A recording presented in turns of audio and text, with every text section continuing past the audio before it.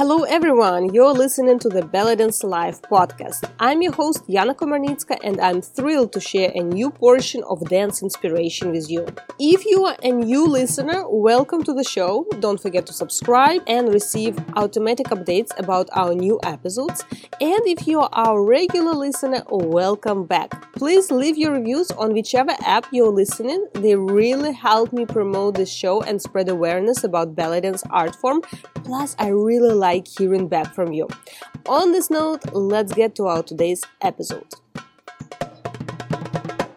This episode was brought to you by the Yana Dance Club, a meeting place for committed dance enthusiasts of all levels. Most of our members shared that the club helped them to improve consistency in their training, meet new dance friends, and discover various topics through hundreds of different tutorials. This is definitely a belly dance training that becomes a lifestyle. Learn more at yanadanceclub.com, link in the show notes, or simply visit yanadanceclub.com and try for 7 days for free. Are you ready for a new best of episodes? For me, it's one of my favorite moments of the podcast to hear different opinions, different approaches to the same subject or similar subject from different artists, from different stages of dance life or personal life too. And I love putting them sometimes together, combining on a specific topic. And today what I want to focus on and talk about is about the moments when we kind of consider or actually take actions to pivot our life and pivot our dance life, sometimes thinking about quitting dance career or changing the chapter from one to another or adding something else to make sure it's not just about dance. And the reason why I put our today's episode is not to encourage you, quit dancing if you are not fully happy with it. Of course not. Of course, it's all about supporting your dance journey and encouraging you to keep dance journey. And I always feel like whenever you feel frustrated or disencouraged to continue, it's almost never has to do with actual dance. It's always something around dance that we need to deal that upsets us or distract us. But the dance itself, if we clear up all that space and just leave dance, typically it only brings joy, and it's an amazing universe and magic that we discover if we leave space for dance in our life. But with that said, sometimes we do have practical things, and sometimes we do face the moments when we feel change is necessary. And this episode is to support you, to encourage you, and to give you feeling and understanding that you are not alone if you're facing anything like that in your life. So in our today's episode, we will hear 4 very different stories. Some of the artists were working full-time as a successful belly dance performers in Cairo. Like you will hear today from Luna of Cairo and Joanna Sahira. And we talked about their decision to leave Egypt, move to their original countries of birth and start something new. And both of those artists approached it differently. Actually, it was interesting because with Luna of Cairo, we were recording this episode or part of the episode that you will hear today just when she took this decision and moved back to US. But it was just the very beginning of this new chapter in her life. And afterwards, a few years later, we actually recorded another episode fully dedicated to the topic of life after Cairo, after Dance Cairo. So if you're interested, I will also include link to the show notes to both interviews so you can hear, let's say, before and after. But today you will hear specifically about her thoughts on why she decided to leave Cairo. The same is Joanna Sahira, who, when we were recording that interview, she was already actively pivoting her career into more teaching activities, so it was slightly different stage already of her life, but we also recorded one more episode, so I will always add links to both interviews that we did. But also you will hear from Angelica Scanura and Aradia of Las Vegas, who were not leaving Egypt or quit or considering completely changing their dance careers, but were considering options of adding something else to their life. So it's not just about dance, that there is some kind of backup option or some alternative option for their artistic fulfillment. And it's also interesting how every single person approaches these moments of crisis, of urge to get something else, to get more, to move forward from wherever they are at that moment, but to keep developing, keep growing in whichever direction it means to them.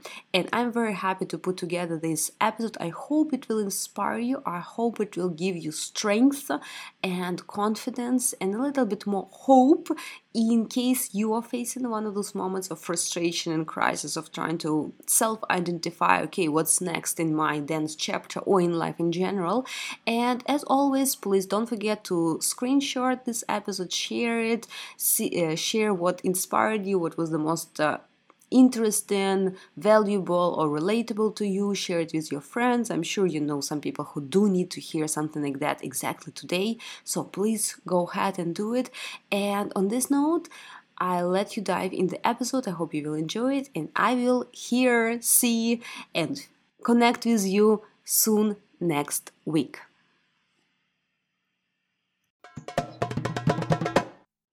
You know how many guests we had previously on this podcast sharing how much their experience with BDE pushed their dance career. You can have it too. Join one of the BDE experience intensives and get the training and experience of performing in lead and ensemble roles. Open for Aksharki and fusion styles. Details and training materials for the casting are available at www.joinbde.com. Direct link in the show notes, joinbde.com. So how you feel now about it, that you left Cairo? I don't know if you have any plans on coming back soon, or is it a sort of permanent leave, but sort of taking yourself out of that lifestyle of everyday performing. How you feel now, that kind of dance drug that was part of your life for so many years? I stand by what I said. It is extremely difficult. The one thing I am proud of myself for, and I give myself a lot of credit for, is the fact that I was able to make this decision to leave. I don't plan on going back anytime soon. I'm done with it. I will go back to visit, of course, but not to resettle and dance again. I got real with myself. I said, I've been here for 10 years. Every day is like yesterday. Nothing new. I dance every single day. I do a wedding. I do a boat. I do a hotel. Somebody asked me to do a music video.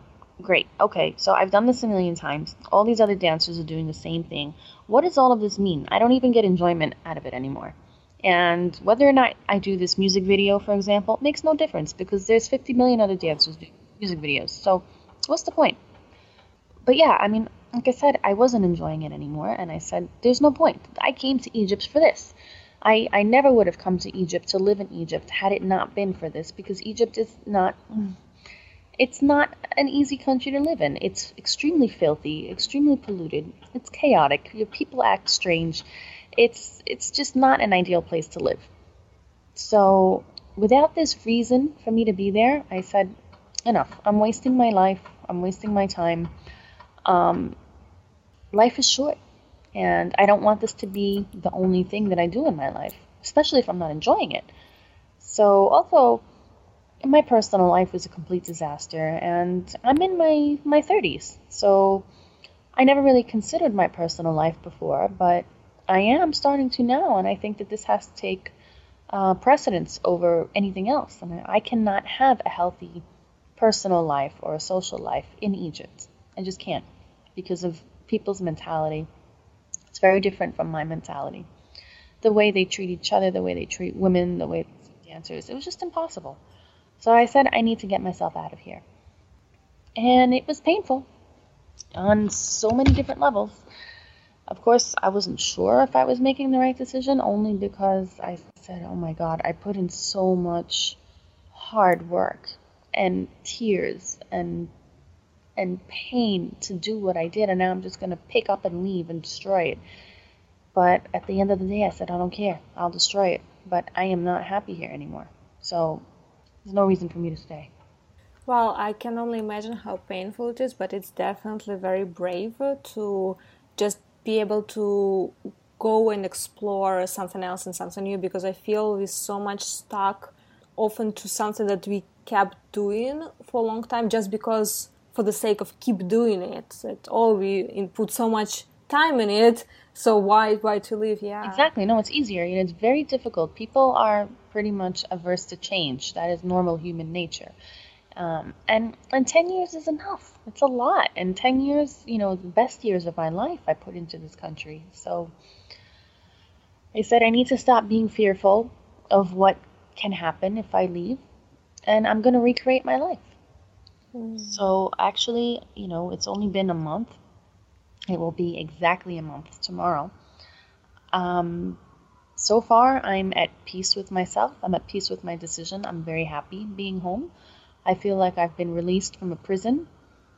No joke. I'm not just saying this. I really do. I feel like I have been released from jail, or like I've died and gone to heaven, or I just feel free and liberated. So I'm pretty sure I made the right decision. Well, congratulations on that. And if it feels good, it's definitely the right one.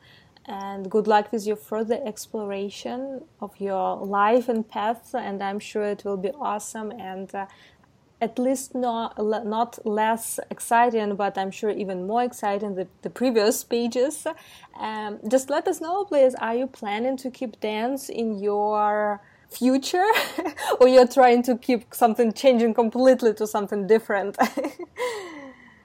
Yeah, so I'm trying to do both. Right now, I'm taking a lot of different types of dance classes. I'm taking West African dance, which I love, and it is my new addiction.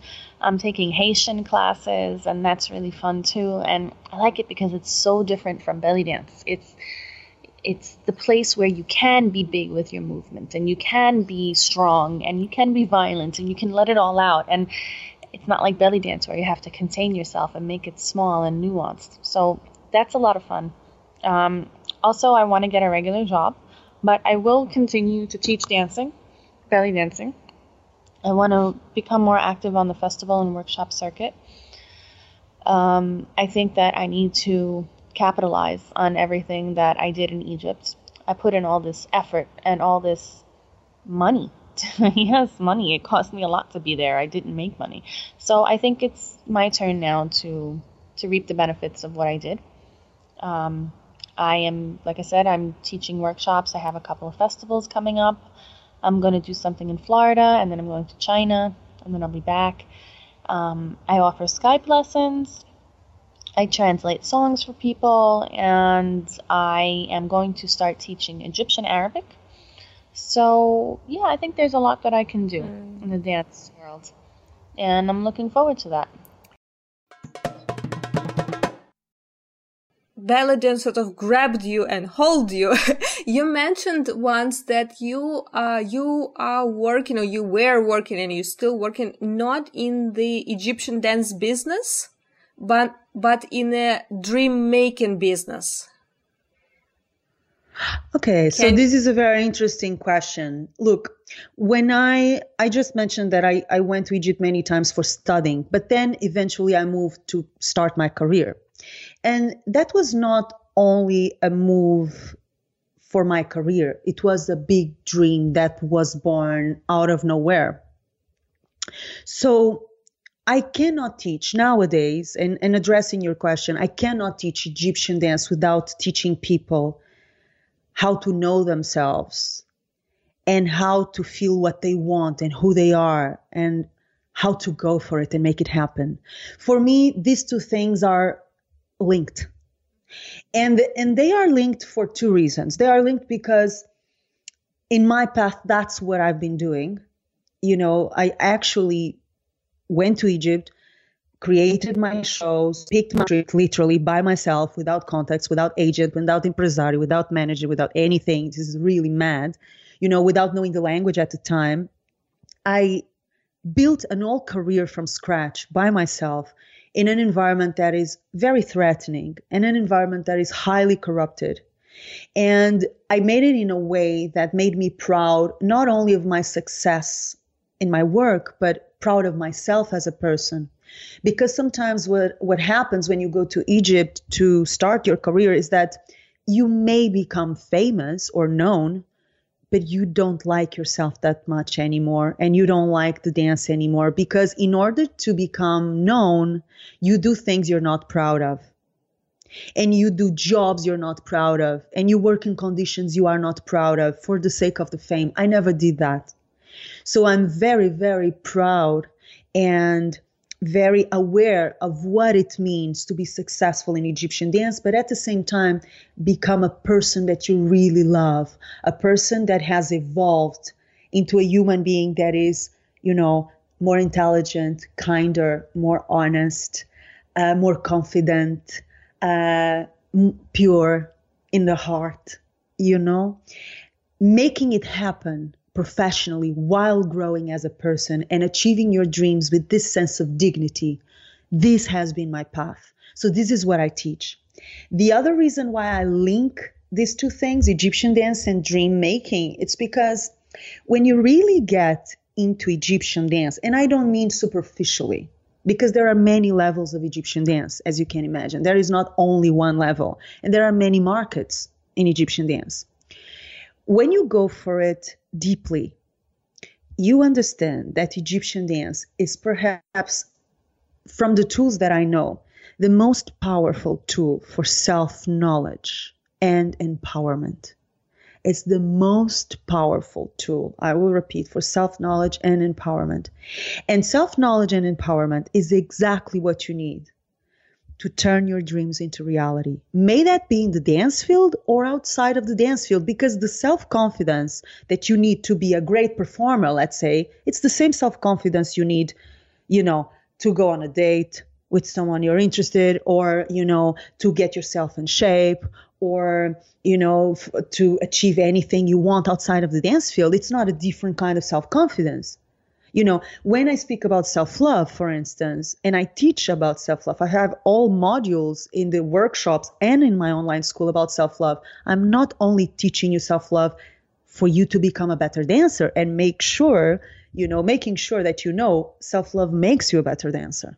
But self-love is also that is going to benefit you outside of the dance field as well. When we work on creativity, for instance, which is something I've focused on in my teaching, so instead of just teaching you movements everybody's teaching and teaching you choreographies that you're going to love, but that you're going to memorize and get stuck with, what I do is I actually develop skills to allow you to expand your movements, to expand your language, to create your style within the Egyptian dance style. That's called creativity. It's called independence. It's called intelligence. It's called resourcefulness. Those skills are going to serve you as a dancer, but they're going to serve you outside of the dance field, obviously. So when I link Egyptian dance and dream making, I link them, because they're so obviously connected to me, again, not only because in my path, this is what has been happening, but also because Egyptian dance is connected with awakening your source of creative power, awakening your resilience, awakening your strength, knowing who you are. Who am I? What do I want? When you listen to a piece of music, right? And you learn how to ask, how do I listen to this piece of music? It's not how my teacher listens. Even if my teacher listens in a very interesting way, I'm not saying it's not important. I'm saying is that you as a dancer must be able to learn the perspective of others, like your teachers, and discover your perspective. How do I listen to this music? What does it make me feel? What kind of memories, what kind of sensations, what kind of thoughts, what kind of universes this music arises in me? This kind of sensibility and self-knowledge is a tool for dream making, because if you're not in contact with who you are and the way you see the world, the music, the movement, whatever, you don't even know what your dreams are. And this is what happens with most people I know. They don't even know. They just follow what everybody else is doing. Oh, everybody else is going out. Okay, so I'm going. Everybody else wants a house, big house. Okay, I'm going to have a house. Okay, everybody else wants a nice car, fancy car. Okay, that's what I'm going to do. Everybody else wants to be fit and they're doing yoga or they're going to this gym. Okay, that's what I'm going to do. If you ask most people, what do you really want? They don't know, because they don't even ask themselves that. And Egyptian dance is a huge and very pleasurable way of putting you in contact with yourself in a way that you're really aware. It's not what others want. It's not what your parents want. It's not what your society wants. It's not what everybody else is wanting. It's what do you really want to feel happy? What do you really want? I give you an example. I was in Egypt performing daily, intensively for almost 8 years. That's a long time, especially when you're doing it, you're managing everything by yourself. So it's a hard job. I'm managing my whole orchestra, my clients, my show, everything. So it's wonderful, but it's really hard. And it came a time when I realized that stage, that cycle was over. And everybody was shocked, starting with my musicians, when I told them, guys, I'm thinking about leaving, because, and mind you, I was at the top of my success. So it wasn't like I was having a hard time. No, I was, finally comfortable, and smooth sailing. I used to say people would come to my show even if I went with my knickers on my head, because once you prove yourself and people search for your name, because this is how it happens in Egypt, people start to search for your name. They go for you. They don't go for a random show. Right, they go to see Joana. They pay for a specific dancer. They know where you're performing and when you're performing. So it's very rewarding because you work so hard for this place of comfort, but suddenly I realized, okay, this is not my dream anymore. And everybody around me told me, you're really crazy. How come you've come all this way? You worked so far. You have everything you wanted and now you're leaving? I mean, you're crazy. What's happening? And although everything around me was telling me to continue, because I was in my comfort zone, I had the musicians I wanted. I was performing where I wanted. I had the conditions I wanted. I had full houses every night. What else, But I knew there was more, and I knew that format, that dream had been achieved and it was over. And I didn't know exactly what would come next, but I knew that something fresh had to come in order to make me feel alive. And that is the kind of inner awareness and authenticity and truthfulness that you develop when you're deeply into the Egyptian dance craft. You really know yourself and oh my God, this is over. It's not giving me joy anymore. It's closed. It's a chapter that has been closed and now a new one has to be opened. This is the dream that comes from within. It comes from self-awareness, self-knowledge.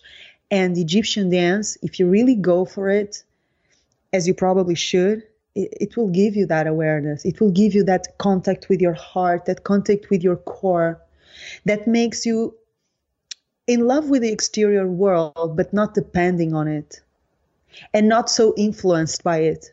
You're interested in the outside world, but the most interesting world is the one you carry within. And that's the one you're always gonna go inside for answers. That's what Egyptian dance teaches you, if you go for it on a deeper level. So there is no way I can separate Egyptian dance teaching in the more typical format, dance, movement, steps, choreographies, history, culture, blah, blah, blah. Okay, that's wonderful. It's very interesting. It's a world in itself.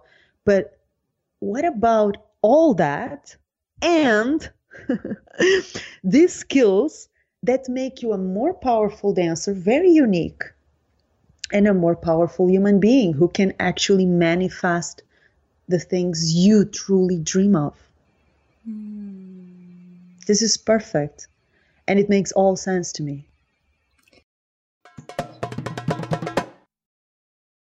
So what's next for you? Like any big projects? Are you heading more towards stand-up comedy now, or any big dance and music projects we can wait from you in the nearest future? Life has been very interesting this last year. A year ago, I got approached by Moses Neimer, who started City TV. Right. And he runs Zoomer Media, and he produced the show 20-Minute Workout, which was a huge cult classic in the 80s. 1983, 1984, I believe. Those were the years that it ran. And we brought that back, and I hosted it. We shot 30 episodes, and it's going to be on One TV in October. And so it's like an 80s themed workout with comedic sketches in between each workout segment. So it's so crazy. Like a year and a half ago, I had like a personal breakdown. I was like, what's happening?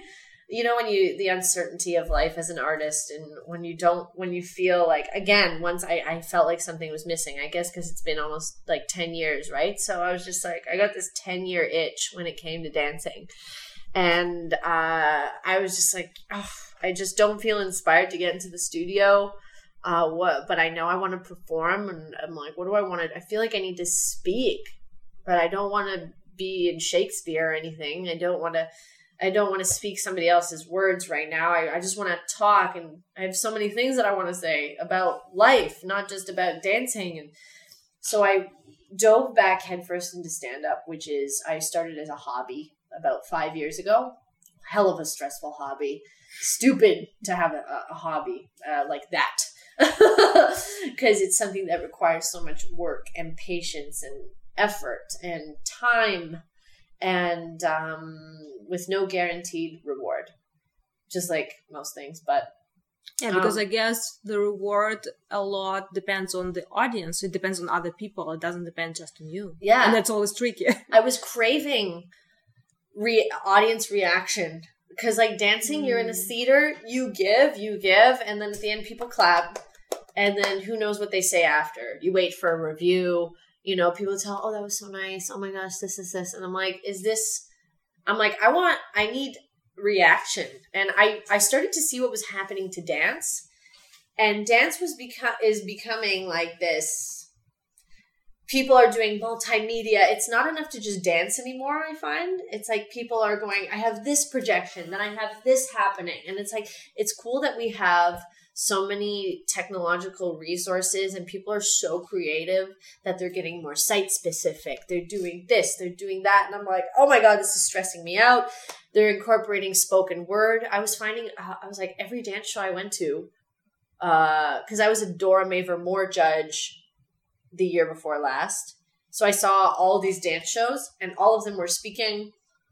And I'm like, okay, so clearly dancers want to talk sometimes, but then it would affect how I viewed the movement, because dance is also kind of the dance form where you need no language to get your point across. Yeah. And for me, it was getting to the point where I felt like I needed language, and I was seeing other dance shows, and I'm like, clearly dancers are needing language now. And they want something more. And that was a sign to me. I'm like, okay, my neck hurts a lot. I'm getting kind of cranky teaching classes. I have no dance inspiration right now. And if now, it's either now or never. And I started seeing posts in the Toronto stand-up community. We need more female comics. If you're a female comic, you get a spot on this show tonight. If you're a female comic, you get this. And I'm like, okay, it's clearly a need, right? So I got back into it, and I started doing it every night. And just flash forward in March, I did a residency Broadway Comedy Club in New York City. That's awesome. And it was difficult to get that, but I got it pretty fast, considering it was my third time doing comedy in New York. And things just kind of aligned. And then I got into Burbank Comedy Festival last year, and I'm going again in August. So I'm going to be in LA.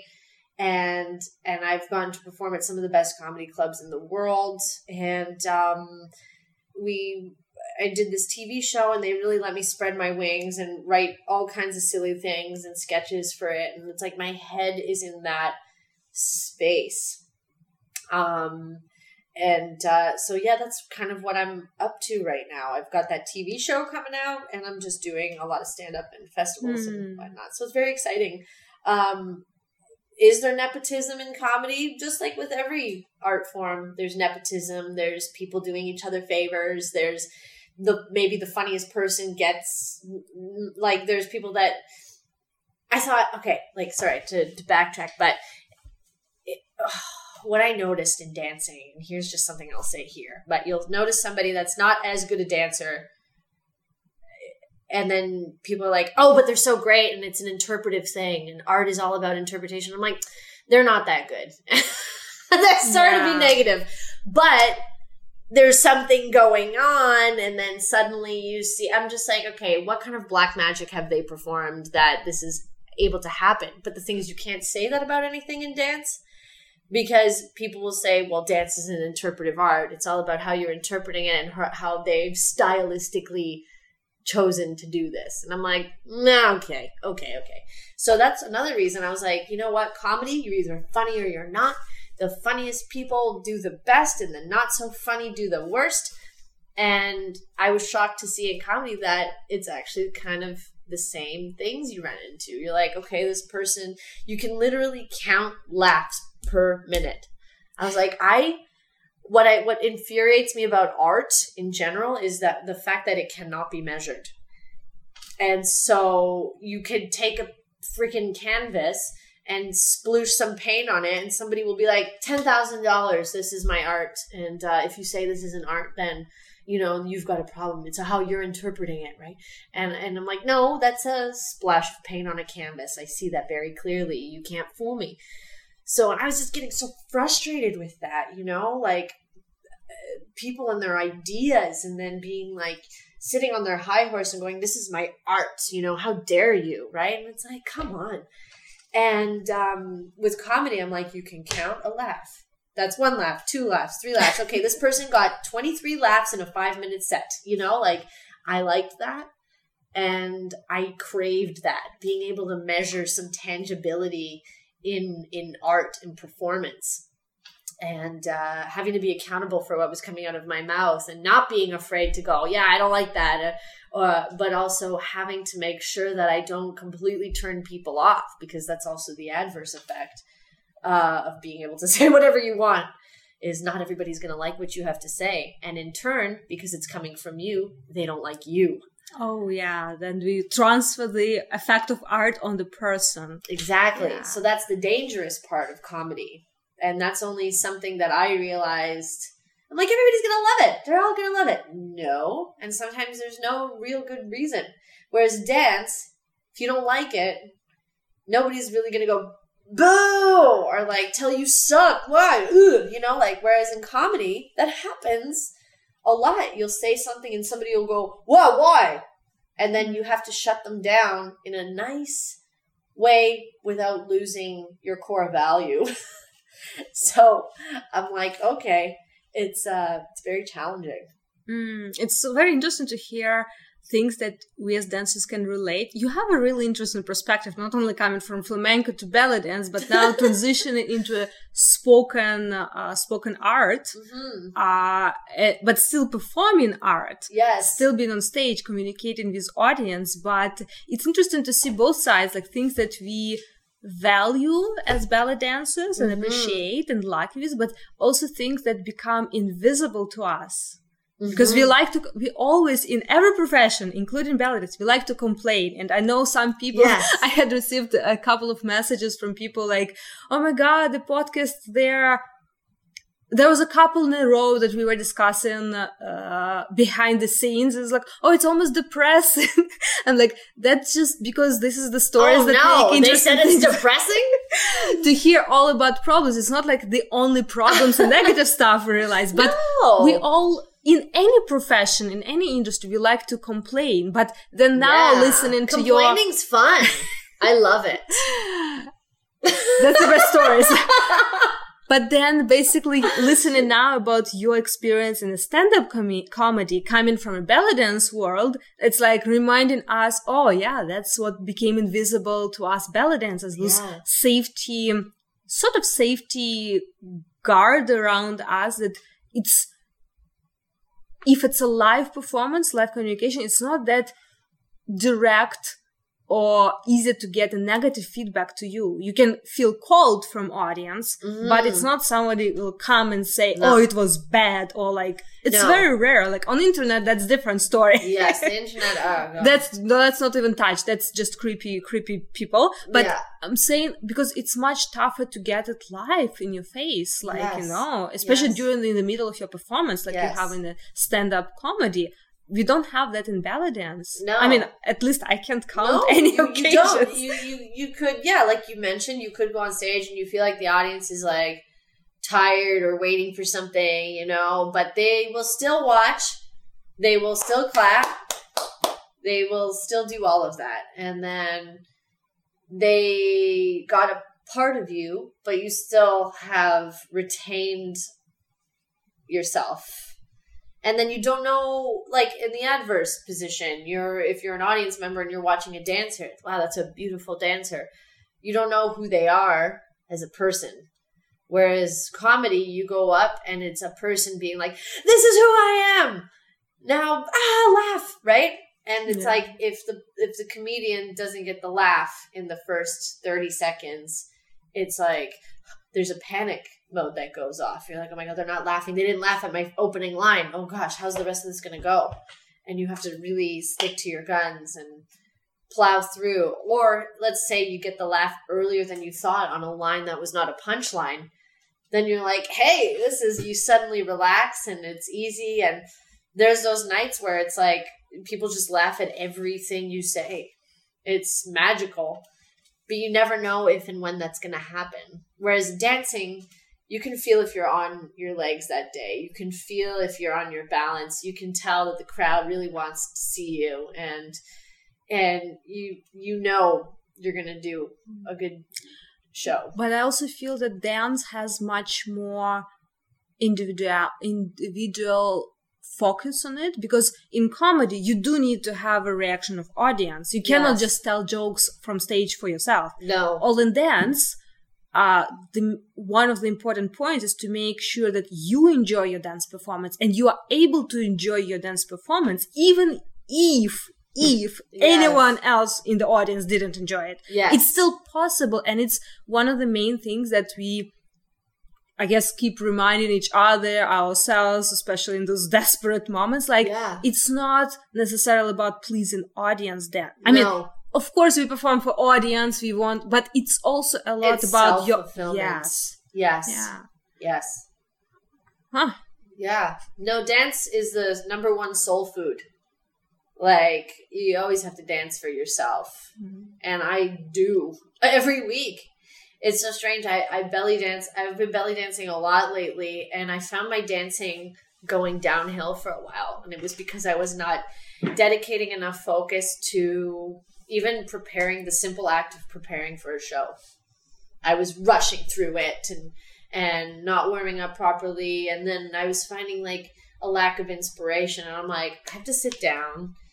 I'm not going to go run out and take a class or anything, because I'm pretty disciplined in self-practice. And I know I record myself when I practice, and then I watch it back and I'm like, okay, I know I look at myself like I'm any one of my students, and I make those corrections and I redo it.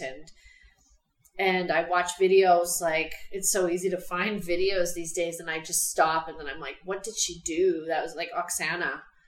I watch her all the time, and I'm like every little thing is just so intricate.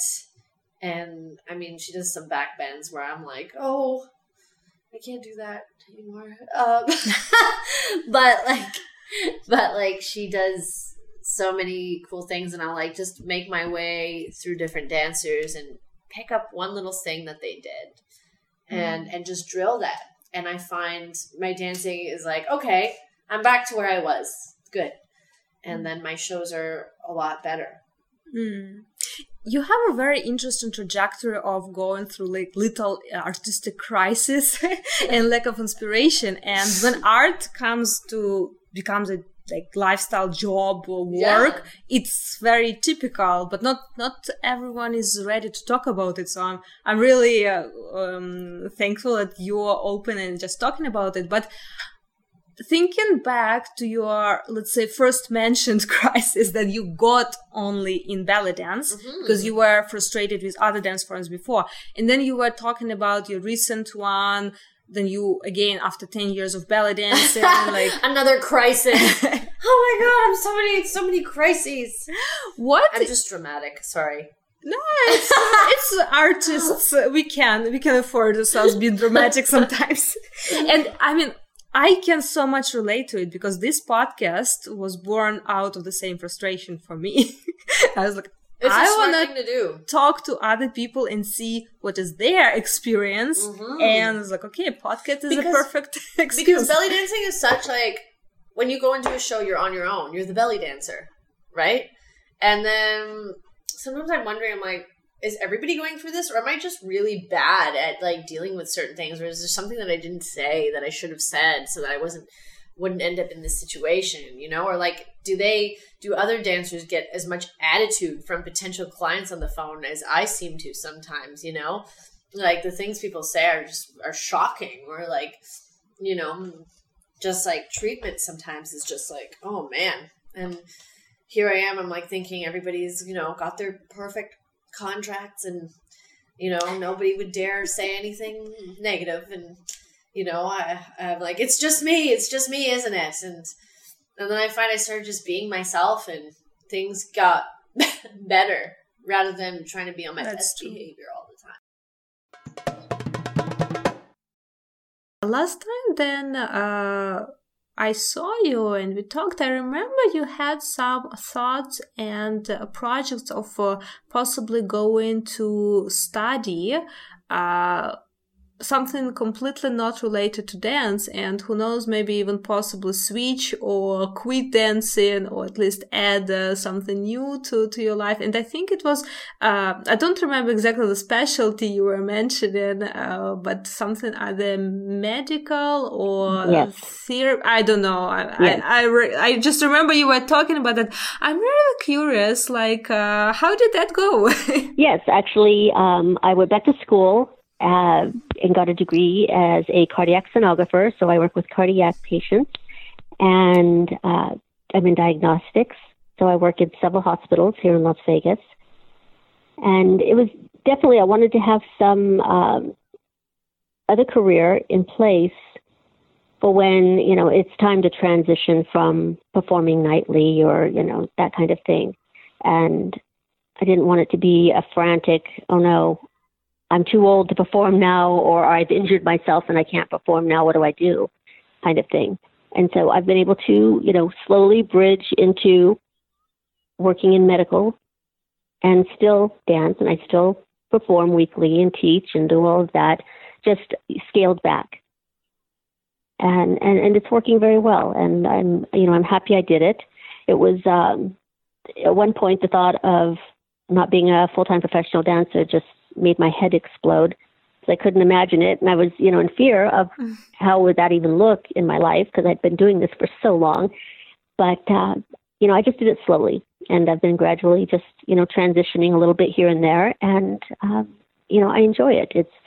I'm being of service to people and helping, you know, sick people find out what's wrong with them. And that's rewarding, because, you know, when people are in a hospital, you know, they're in crisis and they're very in a lot of fear. And so there's a lot of reward to being able to, you know, be helpful in that sense. Do you think this is something that all dancers need to think about in advance, about this extra thing along the dance, because so many girls are just putting all their energy and all their life only in dance, and sometimes we don't think about those situations that maybe we'll need to stop dancing just because we can't, or for whatever reasons, physical Sure. or not physical, but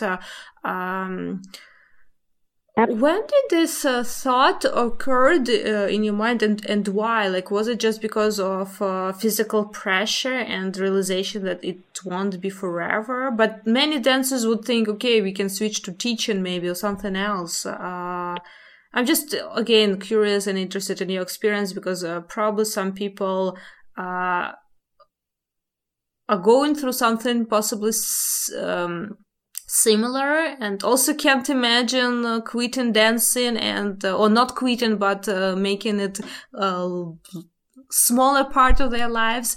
And there are some dancers who don't even want to think about it and just thinking, oh no, it will be forever. Sure.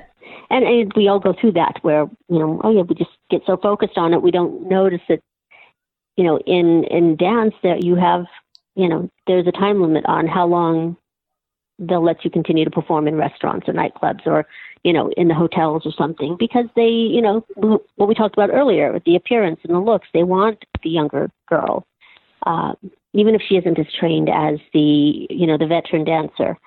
So, all dancers need to keep that in mind, that, doing this while you're young, that's great. But definitely you've got to have that backup plan, especially if you are a less self-supporting dancer, and like I said, the burden falls on that dancer to pay the mortgage and to pay the health insurance and all of those things. Then you don't want to be all of a sudden out with a back injury or think that you still have a few more years to go, and the restaurant owner comes and says, it's really time for you to retire, and be stuck. And I just didn't ever want to be in that position where I was like frantic at a transition and I didn't have any options. So it's one of those things where I think it's important for all dancers to consider, what's the future going to look like, and at least have an idea, a 10-year plan, a 20-year plan, whatever, of what can they transition into if they start cutting back on dancing or they have to stop altogether or something. And, getting the education is something you don't always have to go to work in right away, but you can get the education done and have it in your back pocket for when you need it. A business plan, something along those lines. But I really do think it's, it just takes a lot of the stress off, because there's, a lot of stress involved with being a dancer. Your income is not always set. You don't know what you're going to make each month to month. How many students will show up in your class? Who knows? Again, that's unknown income right there. Can you make it just on teaching? If you have, other help at home, possibly, but, or if you live in a big city where you have classes 5-6 nights a week and they're packed, well, then absolutely. But not everybody lives in that kind of a situation. And so I think it's important to, just have that planning, or at least have it in the back of your mind of possibilities. Yeah, that's a great advice. And also I can add, even if we manage to do living fully relying on dance, we often forget about those retirement years. Yes. And as dancers, we often don't have a good retirement plans from governments, and we don't think about saving in advance for those years and making it really ahead of time, preparing our lives. Exactly. We get caught up in the artistry of this and the passion that we have for the art that we forget the business aspect of a career, which if you just worked in a corporate office, you would think about your retirement packages and your 401ks and all that stuff. But because we don't work in that traditional environment, I think we tend to not remember that those are important aspects of of a profession as well. So some kind of investment process or something for, like you said, your retirement years. This episode was brought to you by the Yana Dance Club, bringing more consistency and more fun into your dance training online. Check it out at yanadanceclub.com, direct link in the show notes. And before you leave, don't forget to screenshot this episode and share it with your friends, as well as leave a review on iTunes or any other app you're using to listen to the show. The more people know about this podcast, the easier it is for me to bring even more awesome guests. Until next time, keep shimmying and keep dancing.